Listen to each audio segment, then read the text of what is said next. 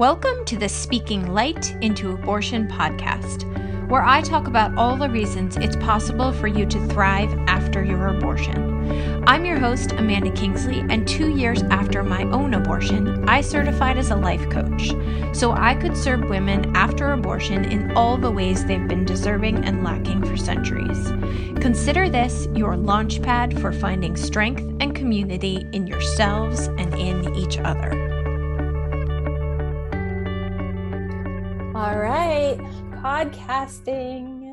Another person I met on Instagram. I love it. Shocking. I love it. I know, right? I make so many good connections. Sometimes people like diss social media so much. I'm like, yeah, but you're missing all the magic of these beautiful connections and this incredible information. And I really, truly meet the most amazing people on social media. So I'm all for it. Same here. Yeah, I think we followed each other a little bit. I have no idea how it started. But it felt really clear to me that I wanted to invite you onto the show and welcome some of your wisdom and your thoughts to our audience of mostly post-abortion listeners, but many find the show when they're deciding or some people are processing their abortions 30 years later, some are 3 weeks out. So today's guest is Dr. Ashley, is it Solomon? Solomon, yep. You got As it sounds, like skiing. I go with like skiing. Not slalom, but the ski gear, Solomon. You are a psychologist, and I love this bit about elevating impact through modern mental health. And I do think, I just love the way you worded that, because it is how I feel about my own experience around abortion, is dissecting the mental health piece of it, the emotional, spiritual, mental pieces of it, and then using those to be my biggest self in the world and have an impact. Like, it's literally like, if I read that, I'm like, yeah, that's what happened after my abortion. Yeah. So I just love the way you worded that. And then just before we got on, I opened your Instagram page just to like tap into the energy. And I just have to read this because it says, you don't have to enjoy motherhood all the time. Most of the time, or even some of the time, it doesn't make you a bad or unworthy mother. The reason I have to read that is that's been like my theme of the week.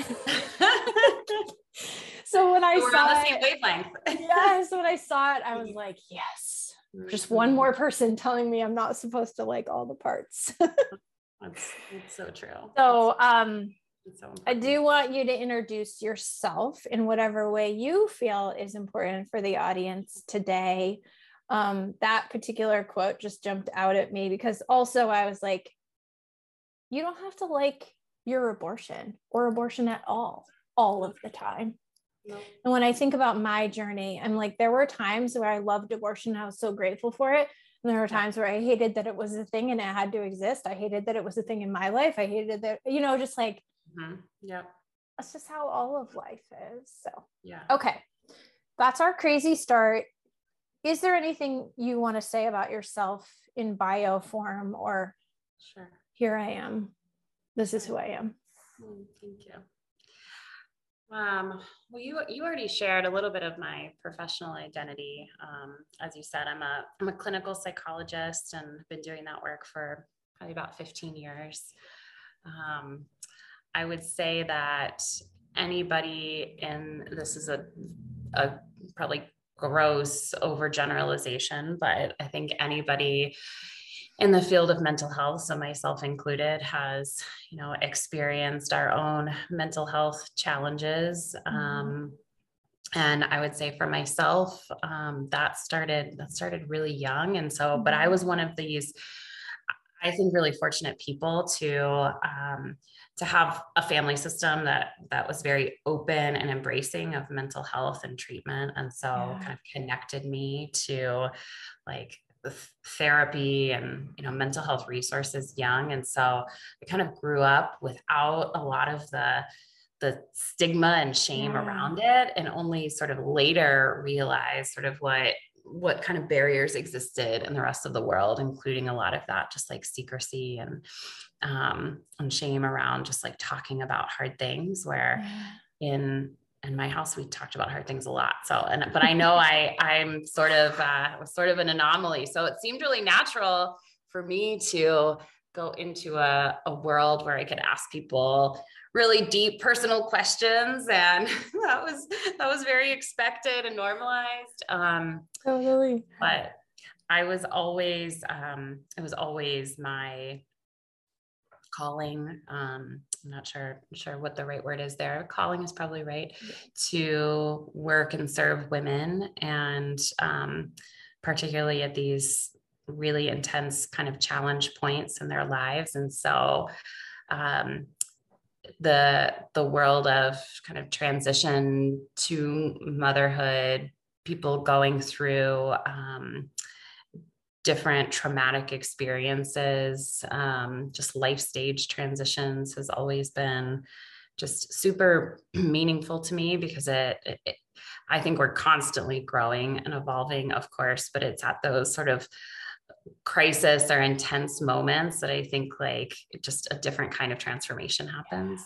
So it's a really cool privilege to do this work. And I own a practice where our mission is, as you said before, to really elevate the impact of girls and women through their mental health, because I think that, of like what you were saying as well earlier, when I think what I see is that so many of us, in the midst of our most trying moments, like our lights dampen and we get smaller and smaller and we isolate, and some of that is sort of needed and self-protective. Like we might need, to be in a space that we can like do that healing work kind of away from the rest of the world.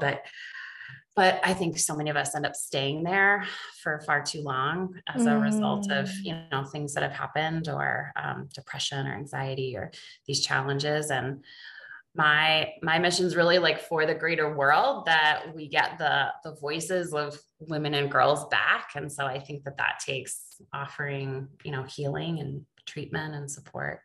So that's why I do this work. I'm also a mom. I have 4 kiddos that are like 2 to 9. Ooh, mama. Yeah. And so it's an intense season in that way too. Yeah. And how to, just as it like relates to maybe some of the stuff we'll talk about, I'm not sure what we'll talk about, but had some, just intense experiences along this like path of figuring out what my family now looks like. So including, loss and infertility and different choices to be made and that sort of stuff. So that's one of the reasons I've really resonated with your work and started following you. I think I followed you initially and was like, oh my gosh, there's someone doing this work, which is so beautiful and so needed, and just like felt so uncharted to me, that I've been really grateful. It does. It feels uncharted to me too. Yeah. No idea what I'm doing. Yeah. I think that's the beauty of it too. And I think that's part of my work is the abortion work. And then part of my work is just modeling, like, whatever your thing is that's uncharted territory, like go shed some light on it. Like, it's so true. So much in the world that we're not talking about, and that we can talk about, and that we can make a difference by exposing feels like the wrong word, but like by talking about it. Yeah. Shedding light. You said something about that time where you've experienced something and you kind of get quiet, cocoon yourself in, and then there's a time to come out of that, right? Like there's a natural healing time of receding and isolating, and then there's a time where it is in your highest good to come out of that cocoon. Yeah. And the question I had, if I worded it the way that I was hearing it when you said it, the question I had is like, what are some of the signs you think of how it's time to, that that the receding, that the isolating, that the hiding almost, I guess maybe that's how you know when it shifts from I'm receding or I'm retreating to I'm hiding. That might be the sign. Right. But what do you think about, like, how does someone know if they're ready to come out into the world after any experience, but for my audience, after abortion? After experiencing abortion. Yeah. I think, I like the distinction that you made, or using the word hiding, because I do think that there's a natural process. I mean, I find myself a lot thinking about, like our connection to the natural world. I'm hoping this is all going to make sense. And our connection to the natural world. And, you know, when an animal, for example, experiences injury, most often they are going to like retreat to a safe place, where they can take some time to recover and hopefully sort of get away from predators. Danger, and I think our like modern day predators are often like our email inboxes and our bosses and our, you know, invitations to the next baby shower or something, you know, the things that create that like threat response. But so like an animal is going to retreat in some way and is never going to like be expected. And this is true even for us as humans. If we sustain like a physical injury, for instance, you know, it's expected that we're going to take some time for, you know, recuperation and restoration. But I think and there is almost a hiding to it, you know, in terms of like, I'm doing what I need to keep myself safe and protected, and what feels like safe and protection for me.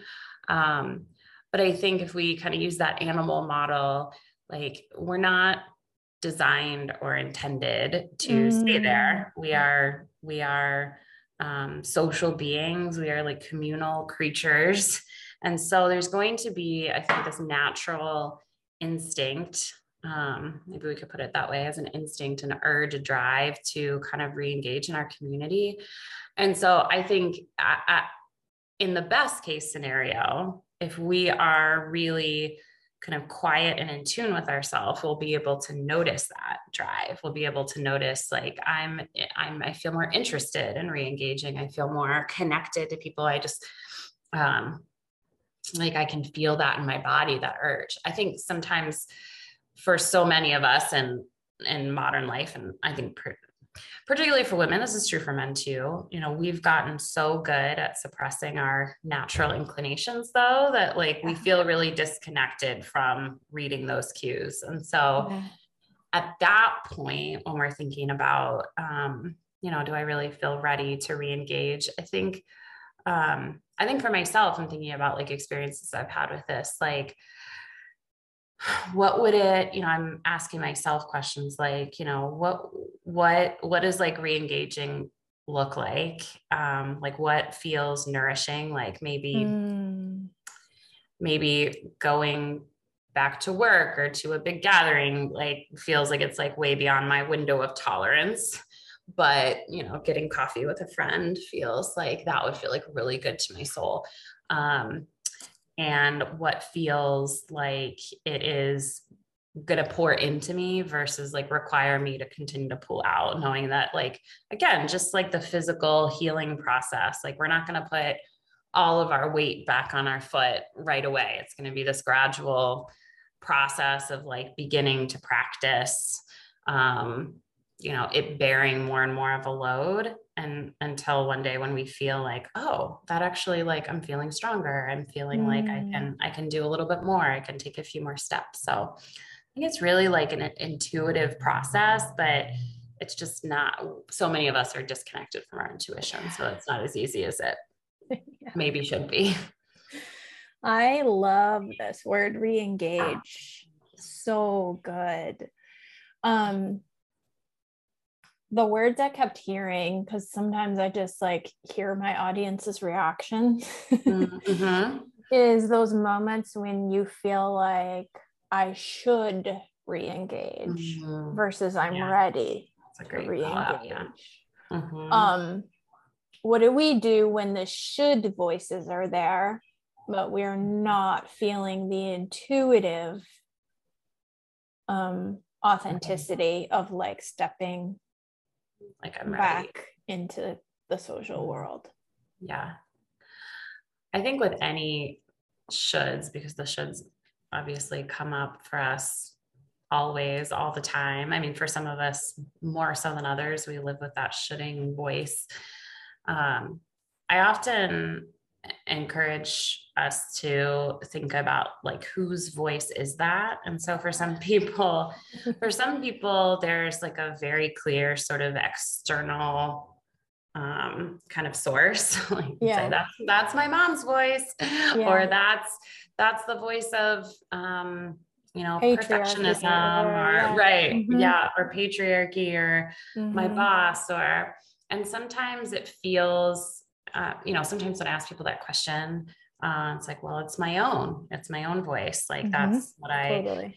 And in those cases, what I try to introduce is this idea that we are all made up of all of these different parts of ourselves. Like none of us are like wholly one being. We all carry all of these parts that sometimes have almost like different interests or personalities, like different aspects of who we are. And so we try to sort out what's the part of you that is projecting that should. And oftentimes, like when we there are lots of different answers to that question, but oftentimes it's some form of a part of us that is trying really hard to protect us by having us do the things that it believes are going to ultimately keep us safe. So if you dive right back in, then no one's going to have any questions, and everyone's going to,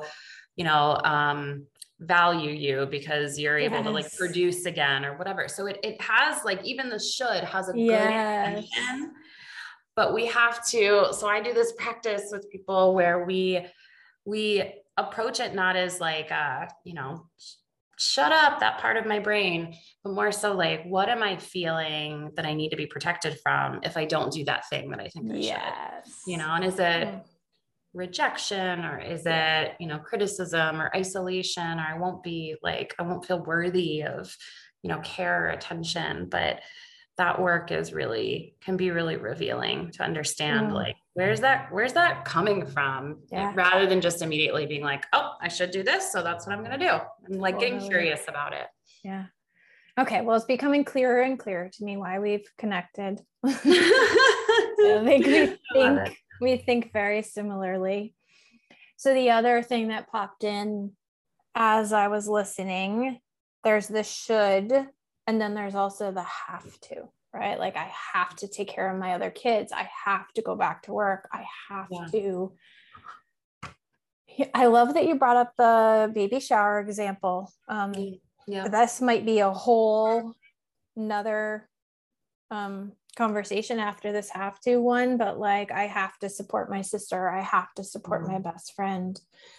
I think in a lot of ways it's the same thing, like which part of you is saying I have to, and how do we let those parts interact with each other and support each other. But does anything feel different to you? Is there any other pieces around the have to versus the should? Yeah. So I guess two thoughts that I'd kind of like to share on that. I think the first one is that whenever I hear I have to, I mean, I do always start with it. Like I always start with by questioning it, because I think that have to is always built on an assumption. And it's not to say that that's wrong. It's not about whether it's right or wrong. Like we could probably, you could get into a philosophical debate about whether you have to or don't have to. But I think the better question is like, what is that assumption based on? So I have to do this thing. Oftentimes in the best case scenario, because it's connected to a value that I hold. Sometimes the have to's are just based on like, I'm not able to think kind of creatively about, like, maybe I'm under so much stress that I can't think creatively about like another solution. Like maybe as an example, like I have to it's a silly one, but like I have to make dinner tonight, like my kids have to eat or my family has to eat. And maybe I'm just like operating in such autopilot that I'm not stopping to think about like, what are 5 other options besides me making dinner, you know? But I think when we're in, you know, our nervous system is activated or we're in high stress situations or we're trying to problem solve quickly, we're not always our most creative selves to think about, if I wasn't holding this to be like absolute, like if it didn't have to be so, like what other solutions could I come up with? That said, you know, I think in the best case scenarios, our have tos are because whatever that thing is feels connected to a value that I hold. So, you know, supporting my sister, for example, in the example that you gave, you know, I have to support my sister. Maybe if we sort of dig into that, it's because that is so core to who I am, is to feel able to show up for her in this way. And I think that at that point, it's going back kind of to the creativity, like, does it have to be in this particular way? Like, what is it actually like at the core of that value? What does that mean? And maybe it actually means like, what I actually care about is being like true and authentic with my sister. And maybe if she knew that I didn't have the capacity for this right now, she wouldn't want me to be doing that thing anyway. So I think just honestly, I think this is where like coaching and therapy or even just like really solid friendship is so helpful, because when we are in it, when we are like in the thing, we're not necessarily able to think in these broad terms. I think we get better at it with practice, but having like a thought partner in that process, I think is so helpful. I love those words, thought partner. Oh, that's so good. I love that you brought up the values and the creativity. I think often when we go to the values, we find that I do actually there is a part of me that wants to support my sister. And so knowing that I have that want, or I want to pay the bills, or I want my children to be fed, knowing that want is true to me. Is this the way I want to? So I want to support my sister. Is going to her baby shower the way I want to right now, since I had an abortion last week or whatever. Right. So I love that. Just like remembering the value, and that actually is a true want, not a have to. And then also tapping then into creativity. I think our brains can be much more creative once we realize it's something we want than when we think it's something we're obligated to do or don't have a choice about. Yeah. As you were saying that, I thought of like, and you know, maybe another way of thinking about it is, because I was talking about this morning, like if we start with the why, which is more of the value, like what is important to you to do, or the why I would be going to the baby shower is to support my sister. So we have that why as the like bottom of the pyramid, like what's holding everything up. But the how we do that, like there are potentially infinite possibilities as to like how we can serve that why. And it doesn't have to look the way that we think it should, or think that we have to. Like it can look a lot of different ways. And I think we can often find one that feels like something we want to do, to your point about the want. So it doesn't feel like incongruent with like what our needs are at the time. Exactly. And I love this idea of a thought partner, because it does take some kind of working it out, looking at it from this angle and that angle, and twisting it around and playing with it in your mouth and your body and your heart. I mean, I think that's what my whole podcast is, and all of my body of work is just like playing in the thought world. I love thinking about it. It's so true. So good. Okay, we touched a little bit on the baby shower piece. And let's just start fresh with that conversation, as in it doesn't have to be related to anything. It can be, but it doesn't have to be connected to anything we said before. The reason that stuck out to me so much is just this week alone, I've had at least just in the last 2 days, like 3 or 4 messages regarding like, my best friend is pregnant and it makes it so hard, or my sister, I keep seeing pregnant people everywhere, or it's super present this week, but it's also just so common that being confronted with baby, and I say confronted as in just they're in front of you. But it feels like a confrontation when you're not at peace and you're seeing this pregnancy or this baby or whatever it is.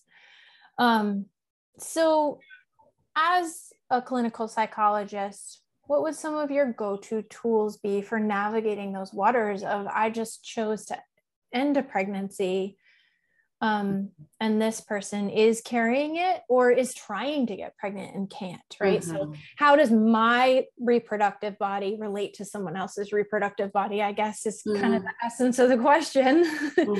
That's a really great way of putting it too. Yeah. In some ways, I'm realizing I always start with this because I think it's so foundational. And that's this concept or practice of self-compassion, which I think sometimes, I mean, I even notice I'll do this myself. It's easy to disregard, like, be nice to myself. But I think that the actual practice of self-compassion is so profound, that like when we really experience it, like when we really are able to offer it to ourselves, we have that like whole body like shift. But I think, so in the vein of self-compassion, there are kind of 3 components to it, to the practice. One is just being able to be mindfully aware of what's going on. And I think that's worth calling out. Again, that one seems a little bit obvious, like, okay, I'm aware of what's happening, like obviously, but I think especially when we've gone through something difficult, or painful, or, you know, whatever, maybe challenging emotions we might be having, we can get pretty dissociated from ourselves. You know, and sometimes that's just through where we are distracting ourselves a lot, with whatever, social media or alcohol or whatever, any kind of numbing agent. And so the like paying attention to what's happening. So when I notice that I'm, you know, approaching this pregnant person in the world, notice what's happening in my body, that like, my heart rate's quickening and I'm feeling like a sense of, you know, discomfort in my body. So it's paying attention on purpose. And then the second part of self-compassion is knowing that other people have experienced the same feeling, sort of that normalizing the experience. And to me, that's like the core, because so much, I think, of the pain that we experience in those moments, of seeing other people, for example, like seeing someone pregnant and feeling whatever feelings come into our body, like there's the feeling that we're experiencing, but the suffering from it comes from feeling alone with that feeling, feeling like I shouldn't be feeling that, or what's wrong with me for still feeling this way 6 months later or 10 years later, or whatever, you know, our arbitrary time frame is that we've decided is acceptable. And so we're putting all this judgment on ourselves about like, we're the only one that would feel this way. And so something as simple as like, it makes total sense that I would feel uncomfortable in this situation, or it makes total sense that like that would create that feeling in my body. And then the third part of self-compassion practice is just showing ourselves kindness. And so and I like to think about simply showing ourselves the same kindness that we would show any friend. So if our friend came to us and said, I, you know, got this invitation to this baby shower and I'm really feeling uncomfortable about going. I mean, I can't imagine saying to them, like, you need to suck it up. Like, you need to be there for this person. And, you know, you shouldn't be still feeling the way that you're feeling. You know, I would say, of course, it makes sense that you would feel that way. You know, you need to give yourself whatever whatever feels like the most right decision for you. So I think it's a good model to sort of lean back on, because there's like, I like models because in moments of, stress and anxiety, we're not necessarily gonna, unless we have something kind of tangible to hold on to, it's hard to like come back to like the skills that we actually do have. So I think like paying attention, knowing that other people have felt this too, and then self-kindness would be like my practice for that kind of experience. That's so good. Oh, so good. I love it. I love it. And yeah, just those two words, of course, are so powerful. Like, of course I'm feeling this way. Of course this is hard to look at. Of course this is hard to be around. It's so powerful. It kind of wraps in all three of those parts into two words. Yeah. Right? Like the awareness. I thought about that, but that's so that you're like helping me think about like how often in the course of like a therapy session, I say that. And which I don't think I've really noticed that until you just pointed that out. I'm like, of course. Yeah. It addresses all three parts in two words. It's beautiful. So beautiful. Thank you. I love you so much. I feel like we could talk forever. Is there any? I think we could. I know. I don't have a particular direction I want to go or a way I want to close. Is there anything you came today hoping to share or thinking about, or anything that's come up since, or just like tapping in, someone needs to hear that, whatever? Yeah.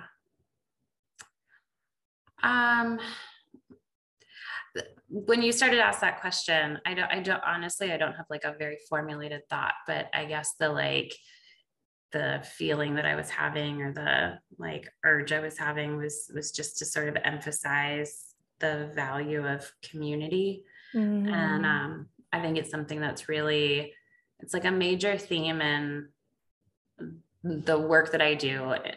Something we do in our practice is we run these we call them circles, Thrive circles, around different, challenges that women experience and like life stages. And I'm always saying, we are in our practice, or a group of psychologists and therapists. And so we have this like quote unquote expert leading this group, and, we're doing some education and skills and all of this stuff. Yeah.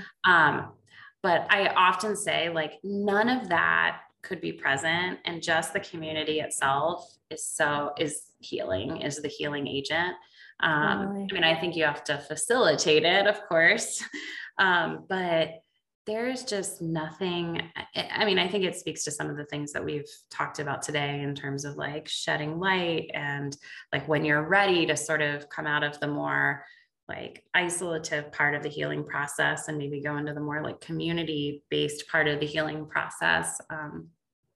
I just hope for your listeners and the people that, might be listening to this, that whatever that looks like, and I think that this is like a particularly, challenging experience to find other people that are willing to talk and engage, but it's like so vital to feel like, going back to that, like, I'm not the only one who has felt this in my body. I'm not the only one who has had this question or this thought, or is like so healing. So I don't even know if that exists. Maybe that's sort of a question to, like, are there things out there, ways for people to connect? You're probably like working on creating things. Ashley's looking at my face like, yeah, there's not a lot. We're working on it, right? Like everybody's finding their way and their voice in the conversation, and circles do exist. So my advice to my audience is always just keep looking. And if you're feeling courageous enough or strong enough to start a circle where you are, do it. If you have a group of people you want to start a circle with, like, reach out to me. Like, I'm happy to facilitate. But one thing that felt really clear to me as you were talking is I get on calls with people who are interested in doing the coaching work beyond just engaging in my other work. And they say, like, I can't believe I'm hearing your voice, because they have been listening to the podcast for, a long time often. And I just want to remind people that your community, like I can be a part of your community, even if I don't know that I am. Does that make sense? Like, yes. Right. If Oprah is a part of your community, then Oprah is a part of your community. There's nothing wrong with that. Right. If Ashley is a part of your community, like let that be okay. Because sometimes we can't find people like who we can actually engage back and forth with. But we can surround ourselves with resources that become our community until we find it. So that's such a beautiful reminder. Yeah, I love that. So good.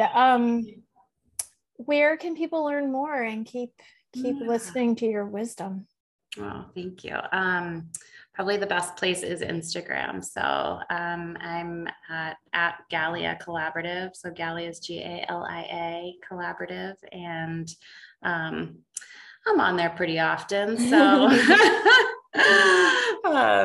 that's a great place. Yeah, perfect. And let me just ask you one more question, because I ask it to like everyone in the therapy world in case you have the answer that I've been missing. No pressure. It is my understanding that there is no resource of like abortion friendly therapists. Do you know of anything? Like if I have someone reach out to me from Wisconsin and they say, I'm looking for a therapist, can you recommend one? This is just not something I've ever been able to successfully do, is find who are the abortion supportive therapists in all the places. But if you maybe have some mysterious resource that oh my gosh, I mean, it's making me realize we need one. I'm not aware of like a more centralized resource. No. I mean, I would say just as a like tip. I mean, I think that, and I know that this, doesn't mean everything. And you're more piecing together clues, but, if you're considering reaching out to various therapists, I would look for therapists that are really explicit about like their views, whether that's on their website or social media. I think therapists in general have really been trained to be like very obscure about their beliefs and values. And I think that has really in many cases, and there's reasons for that, but I think in many cases it does a disservice to people who, you need to know that someone is affirming of, whatever your identity is or whatever your situation is. And so I think, there are people, and to not be afraid, like in an initial call to say like, this is what I'm going through. Is that something you have experience with? Not just like, are you comfortable? But I want to know, like, does that person have experience with working with other clients that have had this issue, so that they can really be skillful and, thoughtful in helping you navigate through it. So I'm happy to be a resource. If someone's in a particular place and they want to reach out and say, do you know somebody in this place? I mean, I don't know the entire country, but I know a lot of people. So I'm always happy to try to refer people to. Thank you. Thank you for that. Great question. Yeah. Every time I ask, I'm like, maybe. You're like, maybe this mystery thing has been hiding. But I love that. What I took away from your answer is just don't be afraid to ask. Like you're looking for care. So ask specifically for the care that you're looking for. Yeah. Right. Yeah, absolutely. Absolutely. Okay. Thank you so much. Just really been a pleasure, and I'm honored to add this conversation to the collection. Thank you. Thank you for the chance to be here.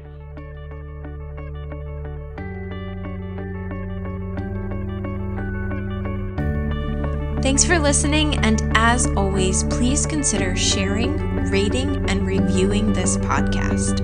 It helps me reach a wider audience and invites more people to thrive after abortion. If you're someone who chose abortion and find yourself struggling, hiding, or wishing you could move beyond your experience, head over to my website and book a free call. We'll talk about how you can start living the life you made your choice for.